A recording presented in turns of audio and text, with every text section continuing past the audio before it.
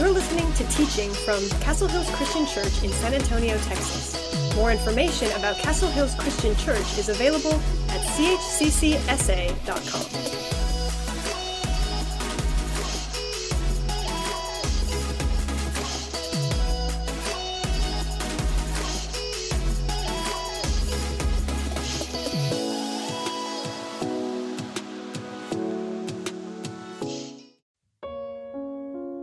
At some point, we will all experience pain, loss, heartache, and suffering. A broken relationship, financial troubles, health problems, loss of a loved one, loss of a job, or the loss of a dream. It can be difficult to know where to turn or how to process the wide range of emotions we experience during these dark times. Often, our culture tells us to hide these emotions away and sweep them under the rug. But God is big enough to hear our pain and care about our suffering. The Bible is full of examples of people who lament, who cry out to God for comfort and peace. The best example is the book of Lamentations. It is a book that demonstrates the power of turning to God, laying out our complaints, and trusting God to show up in a time of need. In dark clouds, God offers deep mercy. Great is thy faithfulness, great is thy faithfulness. Morning by morning, new mercies I see. All I have needed, thy hand hath provided. Great is thy faithfulness, Lord, unto me. If you're like me, you probably grew up singing that hymn, or you may have heard it somewhere before. Great is thy faithfulness. To this very day, when I hear it, I think of home. I think of the bucolic setting with its lush fields of corn. I think of a statuesque church building with sturdy pillars and soft light from stained glass windows. I think of singing this very song and many others like it in the church pews, sitting between my mother and father as a child. I think of warmth. I think of safety in the presence of my family and my church. Honestly, it brings to mind a time and a place where all seemed right with the world and nothing seemed wrong. A time and a place of rich abundance in the loftiest definition of those words. Well, the memories are good. It's nice to carry them around, but in all honesty, they could not be further from the reality of that hymn. The reality of that hymn comes from Lamentations chapter 3. In fact, the words are almost directly lifted from Lamentations chapter 3. And in Lamentations chapter 3, there is no bucolic setting with lush fields of corn. There are no statuesque church buildings, no sturdy pillars, no stained glass, no soft light, none of that to be found in the book of Lamentations. In Lamentations, families have been crushed, and warmth and safety have become a forgotten dream. That's gone and had been gone for a while. Verse after verse, the prophet Jeremiah laments the destruction of Jerusalem. As Ronnie alluded to last week, and as you know if you've been reading through Lamentations, it is a heavy book. It is a dark book. It is an appropriately named book because it is full of lamentation. Jeremiah laments page after page. He laments the siege of starvation. He laments the sacking of the city of Jerusalem. He laments the burning of the temple. He laments the leveling of the city walls. He laments the looting of all of its goods and valuables. He laments the exile. He laments the enslavement of what survivors there were. And he laments every other horror that these sort of things imply and require. But there's one bright spot of hope. Or maybe it's a glimmer of hope right in the middle of the book.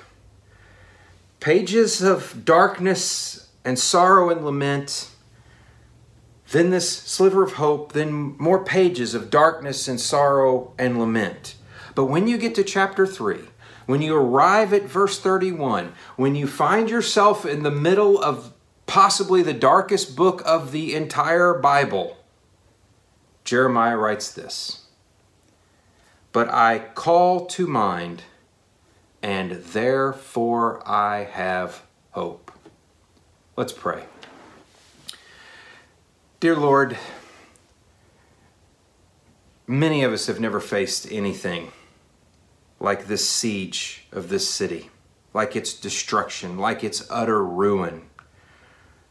The breadth, the depth, the scope of the violence and the destruction is most likely unfathomable to us. But we have lived life. We do know what dark days are. Some know darker days than others.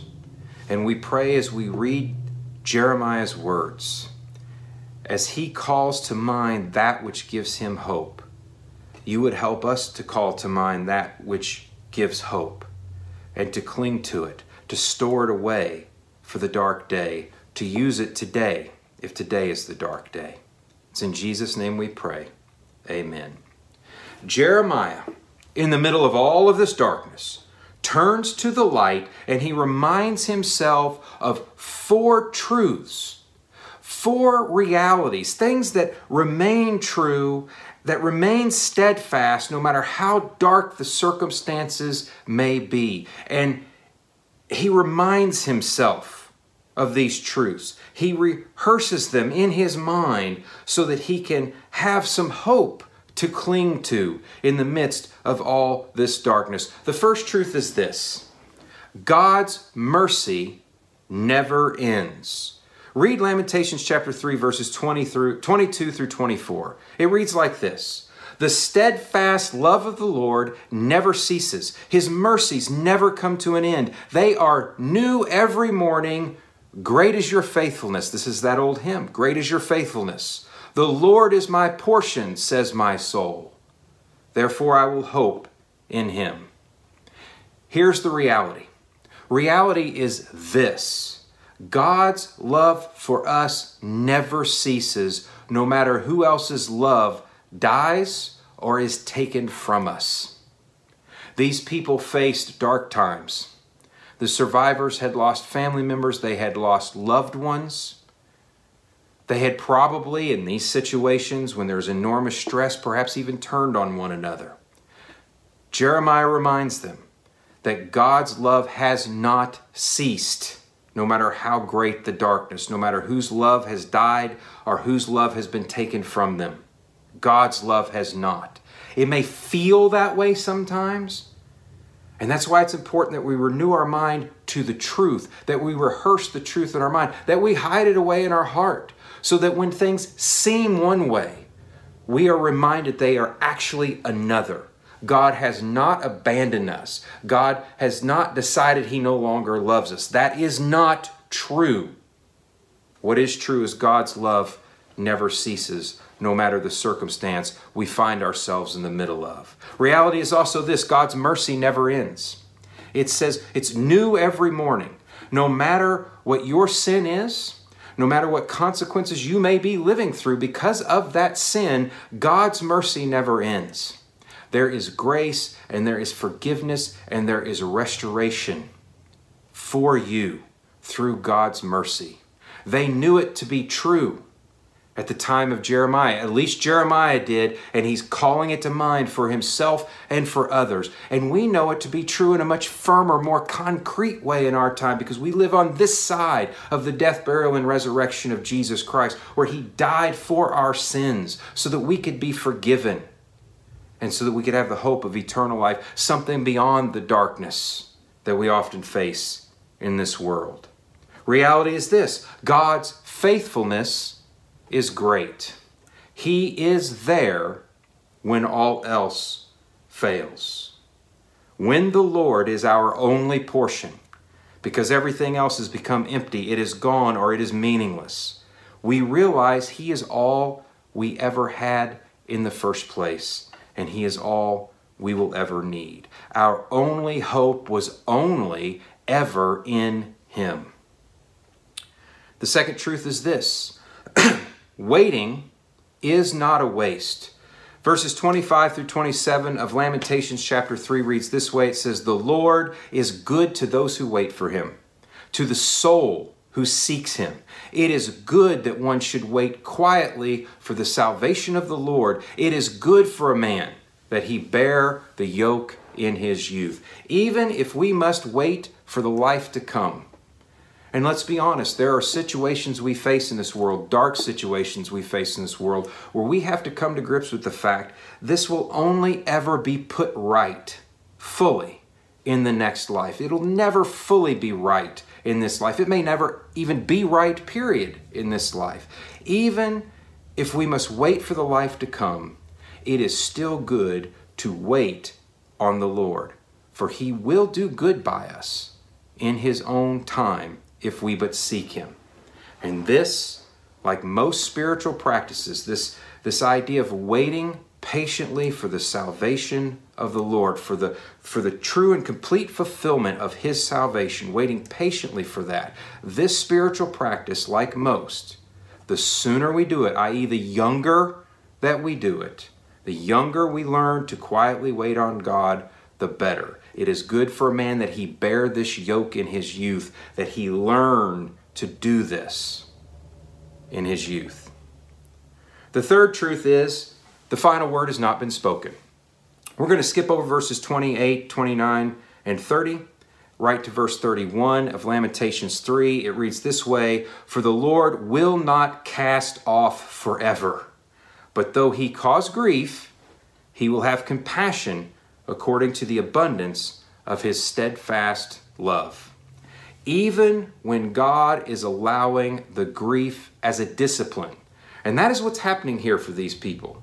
They are being carried off into captivity. These things have been allowed to happen to them because God is allowing them to be disciplined. He's allowing them to be punished. They're being punished for their wickedness, for their idolatry, and God was a very long suffering with them. He was extremely patient with them, but the wheel of His righteousness has finally turned round. It's finally turned round, and the day of discipline is here for them. Even when God is allowing the grief as a discipline, we can take assurance and hope in the fact that there are limits. God is not an out-of-control father abusing His children. His abundance of steadfast love does remain. His compassion will reassert itself. Grief is not the final word to be spoken in any situation. Whether it is the direct result of something I have done, or whether it's the result of living in a sinful, fallen world, grief is not the final word to be spoken in any given situation. And the fourth truth, God is always good. Verse 33 of Lamentations reads this way: "For He does not afflict His heart or afflict from His heart or grieve the children of men." God does not relish these situations. Whether we are suffering the consequences of our own personal sin, or the consequences of living in a messy, fallen world of sin that often makes little sense to us, grief does not exist because the Lord takes pleasure in it. Grief does not exist because the Lord takes pleasure in it. God is always good. And in the midst of our grief, in the midst of our sorrow, in the midst of our pain, in the midst of our suffering, in the midst of the consequences of our own sin, the good God who does love us, who is not doing these things or allowing these things to happen because He takes some kind of delight in it, because He pleasures in it, He is there. And He is our hope, and He is our anchor to give us a way through. You know, you go into a jewelry shop to buy a diamond, and you'll often notice that the jeweler takes the diamond rings that you might be interested in, or maybe you're just buying a diamond. I don't know. I haven't bought a lot of diamonds. And he lays them out on a very dark background, often the darkest of dark backgrounds, usually a dark blue or a black velvet of some kind. The reason why a jeweler does this is so that nothing but the diamond catches the light, and therefore nothing but the diamond catches your eye. Jeremiah takes 4 diamonds. He takes 4 diamonds of truth, and he lays them out in the midst of the darkest of dark backgrounds, right? Chapter 1 is dark. Chapter 2 is dark. Almost all of chapter 3 is dark. Chapter 4 is darkness, darkness, darkness, darkness. But right there in the middle, chapter 3, verse 21, he takes 4 diamonds, and he lays those diamonds out on this dark, dark background, and he does so that nothing but these truths catch the light and hopefully catch our eye. We may not be living in the aftermath of an Old Testament siege. We may not be living in the aftermath of an Old Testament style exile into slavery. Thank goodness we're not. But we all know that life can get dark. Sometimes it can get pretty dark. And it will serve us well to have already purchased these precious stones, placed them into our hearts, placed them into our minds, so that they can give us a guiding hope in the darkest of days. Let's pray. Dear God, we thank you for the truth that Jeremiah shares in the midst of the darkness. Truth that we can remind ourselves of, that we can rehearse in our minds and our hearts over and over, so that when the darkness comes to us, when the darkness enters our lives, they will shine brightly, and we will see you and only you. We will see that your mercy never ends. We will see that waiting on you is not a waste. We will see that the final word in this situation has not been spoken. You will have the final word.